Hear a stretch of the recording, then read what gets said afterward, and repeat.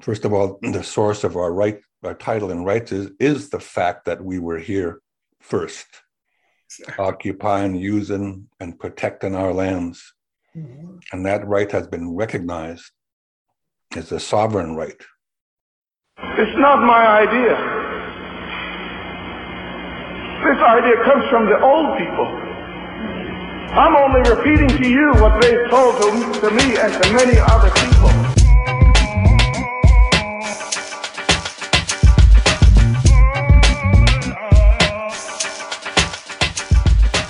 Ace Whale, Aalia Telsqui Talita Skelkale. Good day, my name is Aalia Warbis and I'm from Skelkale. And welcome to the third season of the Stalo Signal podcast.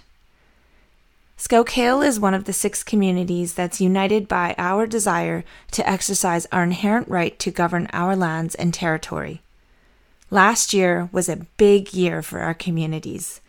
Although COVID still swirls around, we've opened ourselves back up to meeting and greeting without masks and restrictions.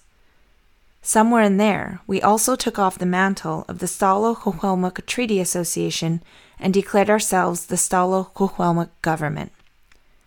Why is this such a big deal, you might ask?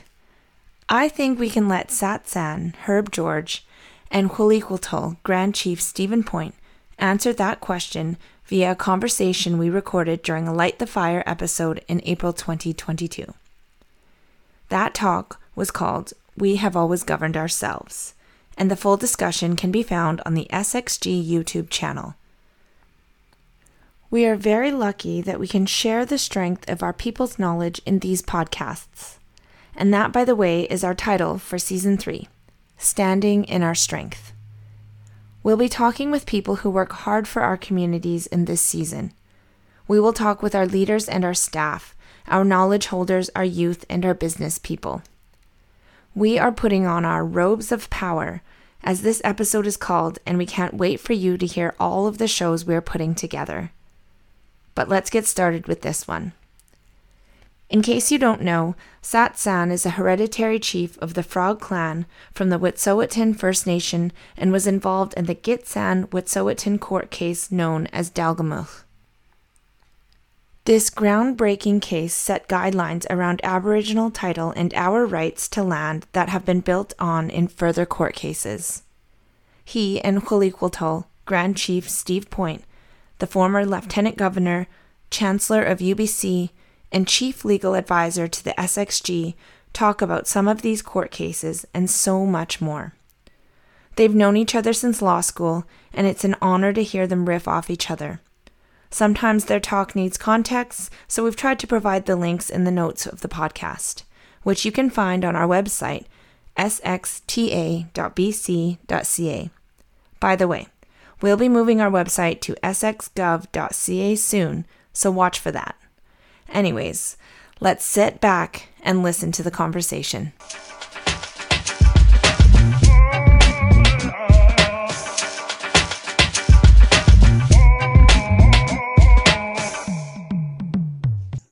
The inherent right to self-government is very, very personal to me, as it is to all of our people from our respective nations across the country, because there's no doubt that for thousands and thousands of years, we exercised governmental authority and jurisdiction over our sacred homelands and our people.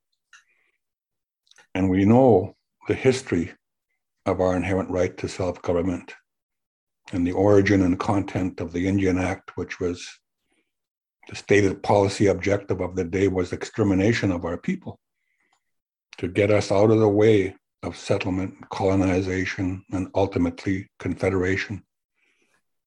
And that the Indian Act was strategically designed and willfully implemented to do that. And we know that through the history of our inherent right to self-government in Canada as a result of the Indian Act, how that right was seriously diminished, where we, for the most part, lost much of our identity as people. We lost our place on our homelands to exercise our responsibilities and obligations as given by the Creator. Our governance systems were outlawed. by the Indian Act. Our lawmaking ability was practically taken away under the Indian Act. In terms of the resources of the people that we needed to govern ourselves, that changed under the Indian Act. And through all that time, our people fought back, and we're the product of that. And the young people tonight joining us are also the product of that. But we have a legacy of resistance across this land, and Grand Chief Point, you and I represent that along with a lot of other people. And we fought back, and the Indian Act ultimately wasn't successful, and we ended up in the courts. We changed the law, and we changed the Constitution. And so we achieved the recognition that we've been looking for. And now it's time for us to roll up our sleeves and implement the vision of our great leaders that took us to this place that we talk about right now tonight, because as we speak, we have the inherent right to self-government. And we don't need to negotiate with anybody to put that in place.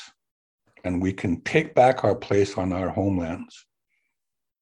And the most important thing to me is we can start to rebuild the health and well-being of our people and our communities and our nations. And most importantly, as far as Canada is concerned, to take back our place as the third order of government, coming in under our own jurisdiction, which is what we've achieved. So the way I look at this is all of the damage that's done by the Indian Act, we live it every day. But we have to take the responsibility to change that. And we have to educate our people to create a consensus decision for change in order to move forward. So that's what it means to me. It's about bettering the lives of our people. I really, really appreciate your insight and the way that you framed this discussion, because too often I think some leaders tend to look through the lens of government to find our rights or to find our place in Canada. You've done the opposite. You've looked through the lens of your own self-government and said that we don't need to have a treaty or we don't need to have a negotiated agreement to have self-government and to exercise self-government. It simply is there. And the only thing I would add is that and so that word inherent means that it pre-exists prior to the arrival of the Europeans. It does not derive from Canadian law. And that's important. That's an important underlying distinction that we now make in discussions around Indigenous rights and the right to self-government. I was going to ask you, because it occurred to me as you were talking that, in the midst of all the struggles that you and I've been either part of or at least we witnessed happening, the United Nations now has passed this UNDRIP, what they call it, the United Nations Declaration on the Rights of Indigenous People. And it specifically, as I understand it, makes it clear that Indigenous people have these rights. And now the provincial government has passed legislation, as of the federal government, to make it part of domestic law. What do you think of that development? I think, first of all, I want to just comment on very, very important that you made regarding that word inherent.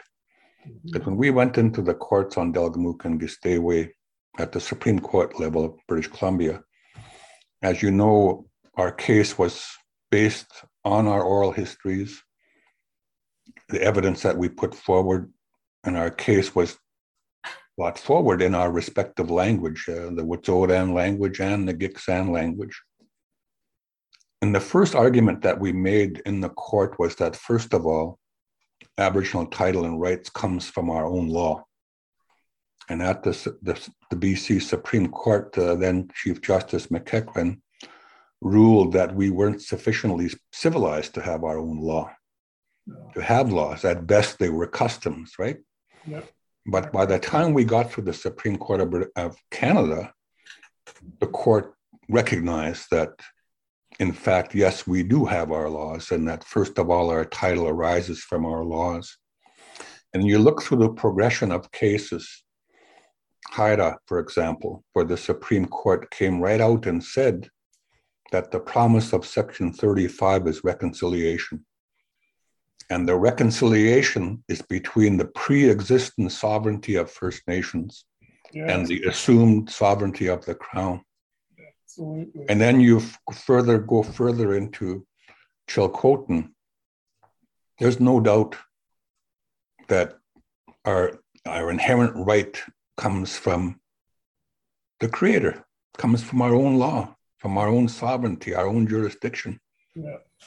And we have to put government in a place to recognize that.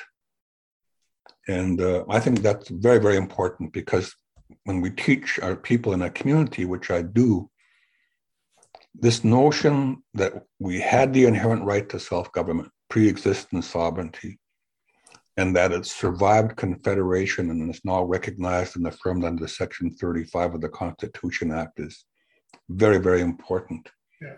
And recently there was a decision out of the Quebec Court of Appeal on Bill C-92, the children and family legislation. The Quebec Court of Appeal said to the Crown, you've got to stop behaving as if you're giving something to First Nations. You aren't. They've always had it. They have the inherent right to self-government under Section 35. Otherwise, Section 35 is meaningless. Yeah. So that's a very, very important point. Now, with respect to UNDRIP, I think one of the things that it took a long time to achieve that. And I was watching Wilton Littlechild at a visit with the Pope, talking about the fact that it was the longest negotiation in United Nations history just to be able to achieve recognition that we are a people, that Indigenous people are a people. That's amazing. It is, yeah. And then ultimately we got UNDRIP, and Canada, we know, along with other British Empire countries, opposed it. United States. Now we have it. Yeah. But I think the important thing that we need to teach our people is that we've achieved this recognition. Mhm. But the United Nations Declaration on the Rights of Indigenous People is not enforceable here.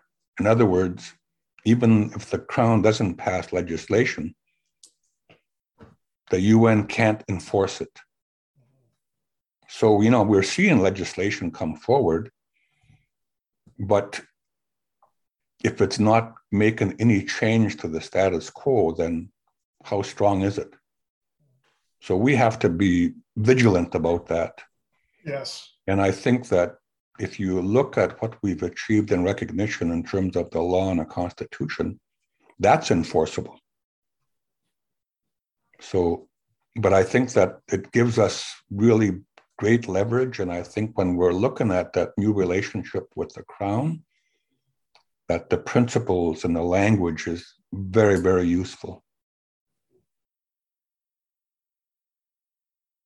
That was what we also achieved with the Algamuk and Gistewe, is the first definition in terms of Section 35, recognizing Aboriginal title and rights, not only recognizing it, but also protecting it against extinguishment, Yes. that the Crown can't unilaterally extinguish. And so, the Indian Act is something that I think it's the most important thing that we have to educate our people about. Mm-hmm. I do this work across the country. I've been into, a little over maybe 300 communities across this land. Mm-hmm. And I always ask the people when I go there, who's read the Indian Act? And the most hands I've seen go up is 6.5. Yeah. One kind of like this, I read a bit of it. And you know what's important there is the Indian Act regulates every aspect of our lives from the time that we're born to the time that we die. Yes. And our people don't even know it. No. And when we teach them, they're shocked that it was strategically and willfully done to them. Residential school was part of a bigger plan. Mm-hmm. And it's shocking to them when they learn that as we speak, that status card stands for the fact that we are born wards of the crown. And secondly, the thing that shocks our people is that we also are born without full legal status and capacity as a natural person, which every other Canadian is born with. Yes. And then they're also shocked that the house that they live on, the land that it's on, does not belong to us under the Indian Act. And then the most shocking thing to them, to our people, is when we teach them about fiscal relations and the fiscal transfer for essential services for the Canadian public is constitutionally guaranteed under Section 36, which was added also in 1982. And it guarantees an equal level of services for all Canadians across the country. And in our research with this National Center of First Nations Governance and now the Center for First Nations Governance, we know that the fiscal transfer for Indians on the reserve for essential services is up to 45% less than the Canadian public is used to. Yeah. So when you think about that and you combine it with the notion that we don't have full legal status and capacity as a people, and nor do the band councils, I question our citizenship in Canada. And as long as we stay under the Indian Act, that's what we are. So that, and when we teach our people, what I've learned is that we need to bring in medicine people and spiritual people to help, because inevitably there are breakdowns. Mm-hmm. But what comes out of it, this hard teaching, is a consensus decision for change. Yes. People say we can't sentence another generation to die under the Indian Act. Mm-hmm. And so we have to get that decision for change. Otherwise, we're not going to achieve anything. And it's through education, educating our people. That means we got to be talking to them, mm-hmm. because they are the rights holders when we talk about the inherent right. There's one other misconception that came out when the Nisga'a signed their agreement. My nephew happened to be a member of one of the Nisga'a First Nations, and his mother signed them out of the Nisga'a Nation to join her nation, which is somewhere in the interior of British Columbia. I can't remember. And I asked him why. He said, to preserve our rights as natives under the Indian Act. I said, what? What rights do we have protected under the Indian Act? And there's this huge misconception that we have somehow preserved rights under the Indian Act. And this is, there's this great fear that we're going to lose our rights under the Indian Act if we go towards self-government. I go, my God, we don't have any rights protected by the Indian Act. Yeah, that's why this education is so important, because, our people, the babies being born today are the 8th generation under the Indian Act. 8 generations of that severe oppression, mm-hmm. And our people have been just living the sustenance lifestyle, just enough to live, and struggling with all of the trauma associated with it. And they mistakenly believe that there are rights associated with it and that we're going to lose something. But when we educate them, our people realize, I didn't know that before. I've seen when I've done this in communities where elders have gotten up and hugged one another, people shaking hands because for the first time they realized all this conflict is a result of the Indian Act, not of our own doing, And then the fear, right? And this is why it's important to teach our people about fiscal relations in terms of governance. So we're seeing it happen with Bill C-92 on children and family, the first legislative recognition of our inherent right to self-government. But more importantly, the Canadian Human Rights Tribunal recognized that Canada discriminates against our children by not providing the same level of services and resources as the Canadian public is used to. Yes. And so we're having this equalization starting to take place. And so when people are afraid, we got to teach them how little we have under the Indian Act and how powerless we are there, and how much we stand to gain just simply by equalizing the fiscal transfer. Yeah. For essential services, we can double the amount of money is coming into our communities right now. Yes. Well, I've heard estimates of 5 times more. And talking to people who are engaged in fiscal discussions now, say that the communities that are engaged in the new fiscal policies stand to gain 5 times. So moving out of the Indian Act and into self-government, it's got an awful lot to say for it from a fiscal perspective, that's for sure. Look at the decision coming out on Chilcotin. When the court made that declaration of Chilcotin title on the land, one of the questions that it also had to ask then was, okay, so this is Chilcotin title lands. Can the Crown regulate Aboriginal title lands under its legislation? And the court said, well, it can, but the legislation has to say so specifically. And we know that it doesn't because it's been an outright denial since the time of Confederation. Yeah. So the next question was, can the Crown amend its legislation to regulate Aboriginal title lands? And the court says, yes, generally speaking, they can. However, they have to do so in light of Section 35 and the honor of the Crown. And the court determines they can't.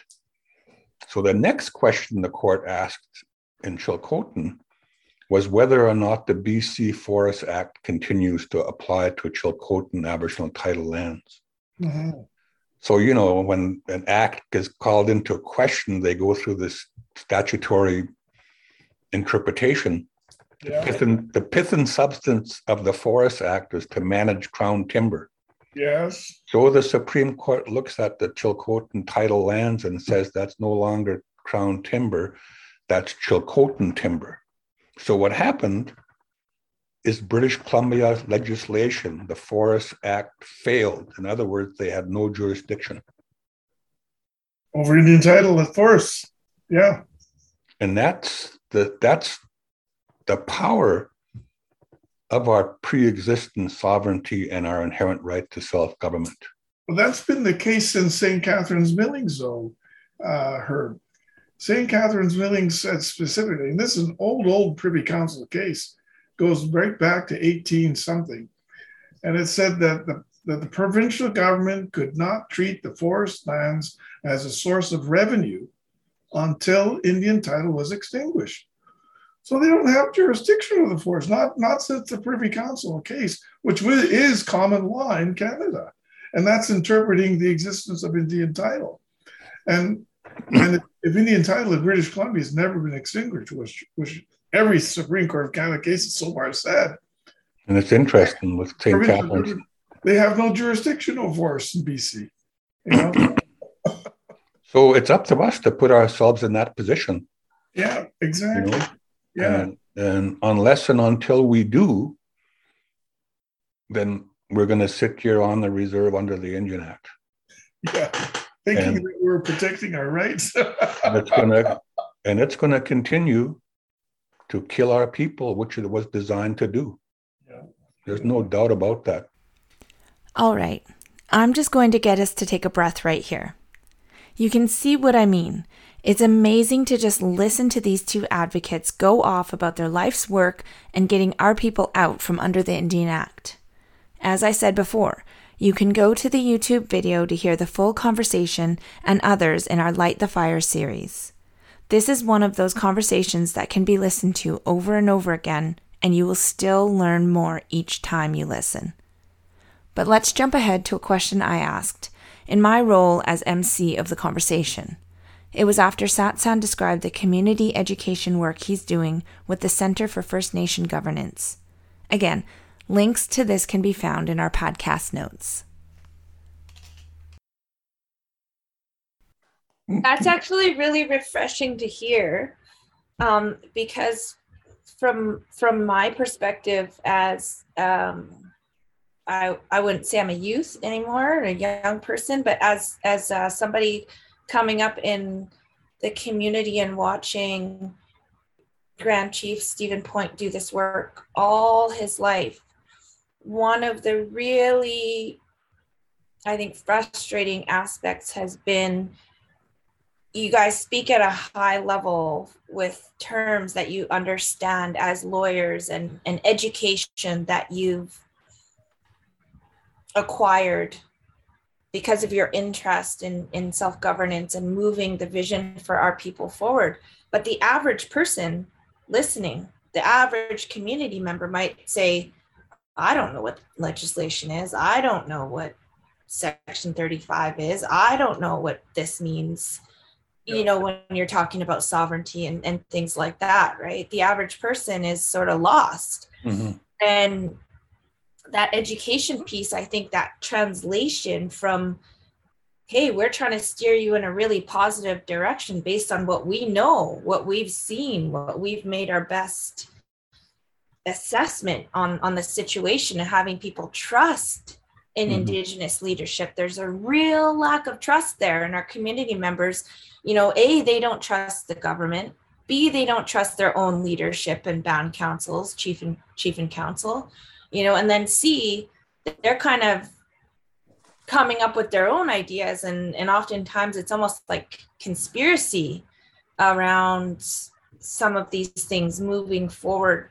So I wanted to ask, to start off the section part of the discussion, we have some questions from people that are online listening. But I wanted to ask, in terms of the education piece, it's really, really refreshing to hear you say, Satsan, that this national network work has started. Because one of my frustrations has been that we have all these micronations across Canada. And if I live in Skelkale and I receive benefits from living on Skelkale, this tiny little 160 square hectares, but I move away, all of a sudden I'm disconnected from my community. Or if we become tribal affiliation, we get benefits under being Skelkale, but I marry somebody from a different tribe. All of a sudden my grandchildren are now blood quantumed out. There's no connection between all these micronations across Canada, never mind the United States. And the network that I hear you talking about is actually really inspiring, refreshing to hear about that. But how do you keep going and working for your vision, and you keep on getting the same questions and the same sort of rhetoric from people over and over and over again? I cannot imagine how that must feel as a leader, and how you keep yourself going through all of that. Because I find it to be tiring, and I've basically been a bystander and I've been an observer. Well, the point you're making there is is exactly the challenge that we have to meet. And that is that our people under the Indian Act don't trust anybody. And if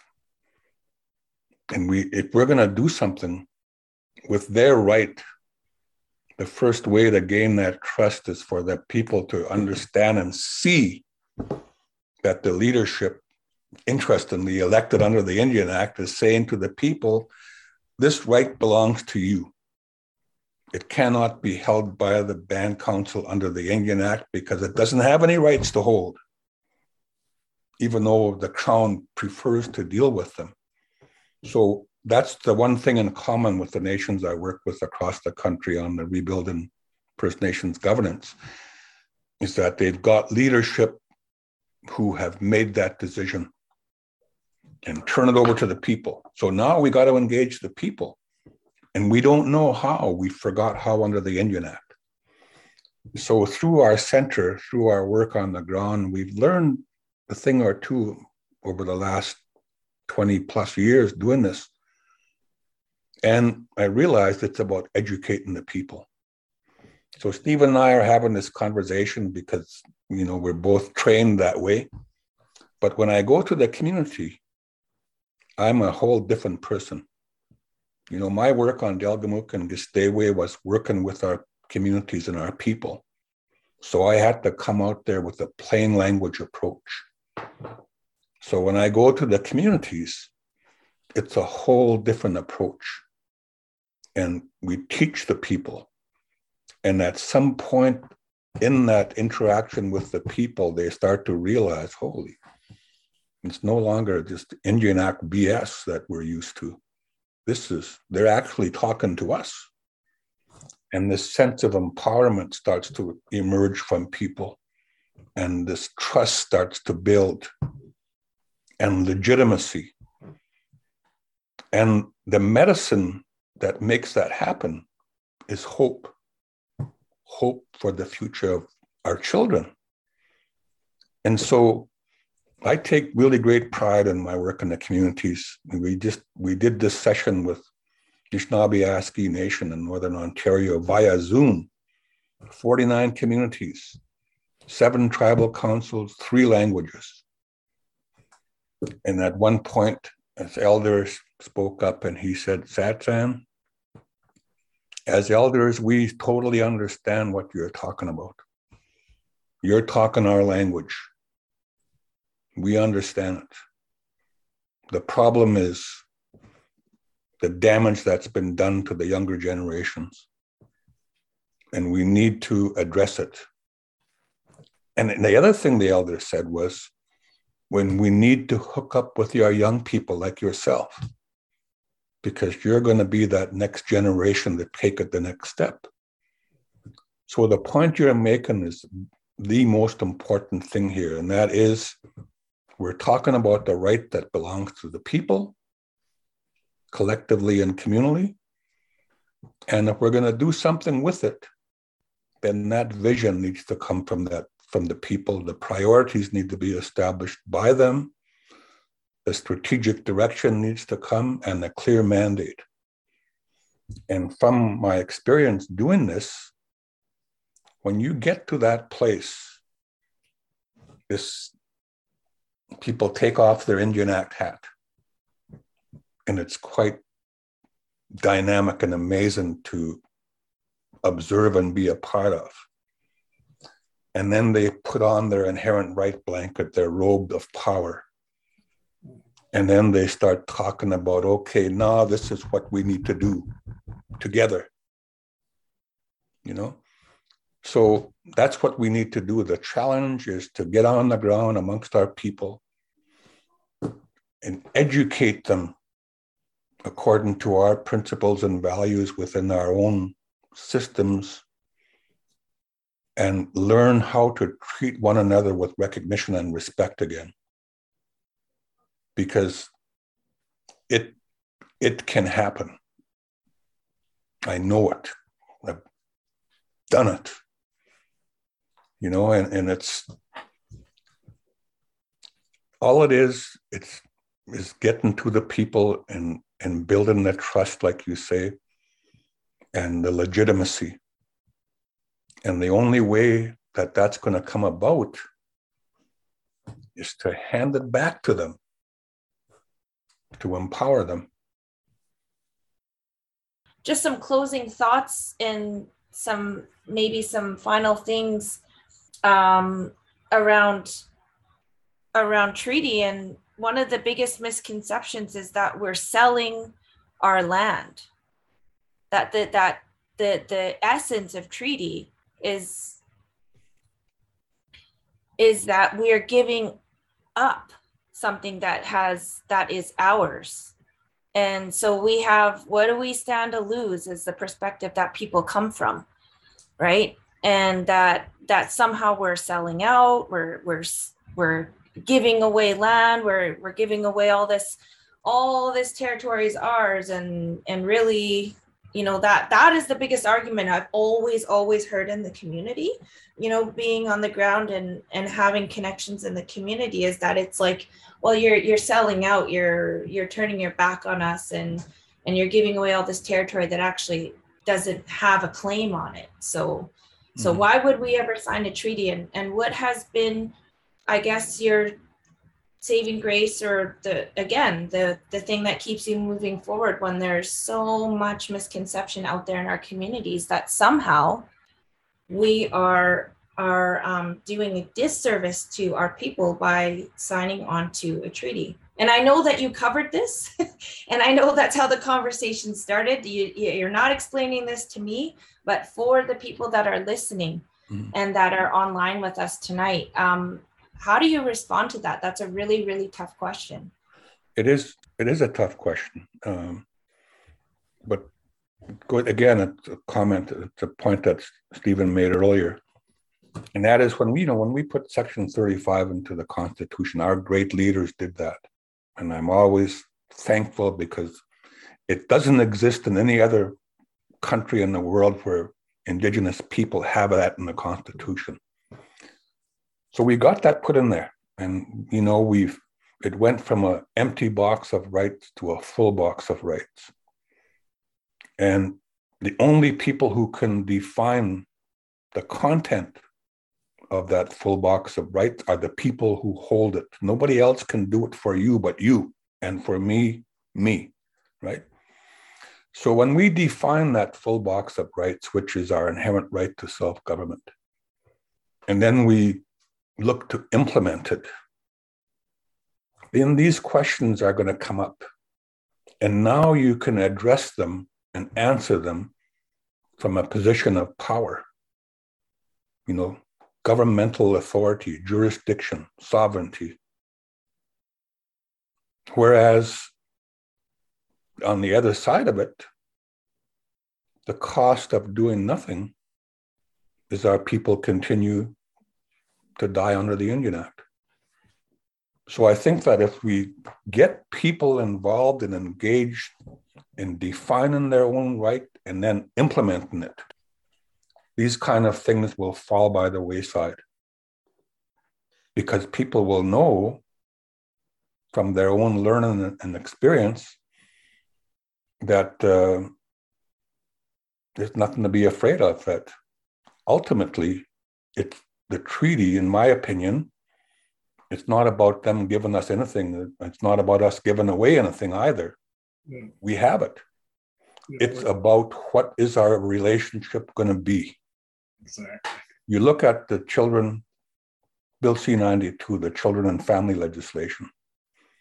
First recognition of our inherent right to self-government, including jurisdiction over our children and family, under Section 35. It talks about engaging the rights holders, the people, to put in place the legislation, our own laws, and then to put in place the authorized governing body. It doesn't make no mention of the Indian Act or the Band Council, our inherent rights governing body. And when we've accomplished that, we then turn to the Crown, British Columbia and Canada, and say, all right, we have our law in place, we have our own governing body in place, and we're giving you notice that we're going to assume our own jurisdiction over our children and family. So the Crown has 1 year to respond. And the language in the legislation is the coordination agreement. And the way I read it, it's like the reconciliation that came out of the Haida decision. It's a reconciliation, it's a coordination between our laws and their laws. That's what the treaty should ultimately be about. And when you really look at it like that, then it alleviates this misconception or this fear that somehow we're giving up something. Because,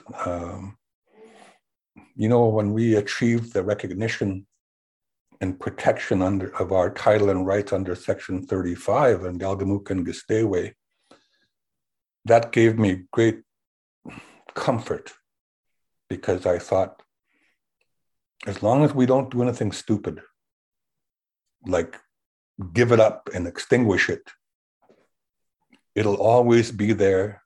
And even though it might take us 3 or 4 or even 7 generations to accomplish this, our title and rights will still be there, because it's not about extinguishment. It's about a new relationship with the Crown, government to government to government.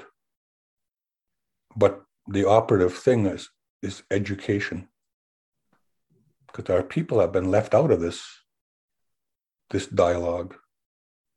I mean, there's a roar, and I don't hear our leaders talking about this anymore. Yet we fought so hard for it. We've got to bring this conversation back. And I think the other thing is, we need to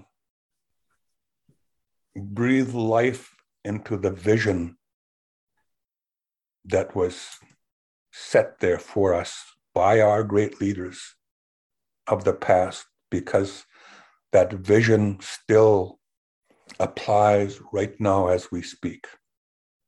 We're still trying to do the same thing. It's not my idea.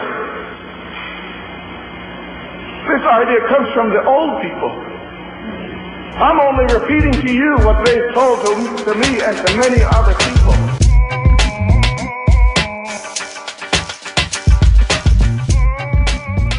Our hands go up to Satsan and Hulikultal for sharing their knowledge with us. This was a long one, but remember, you asked for longer podcasts, right? Thank you for listening, and stay tuned for our upcoming season. Remember to write us a note on our social media feeds or email us at outreach@sxta.bc.ca with any feedback. And if you want to download these notes, hit our website at sxta.bc.ca and use the search bar to find Season 3 podcast. I'm Aalia Warbis, and that's our show for today. Kwasai.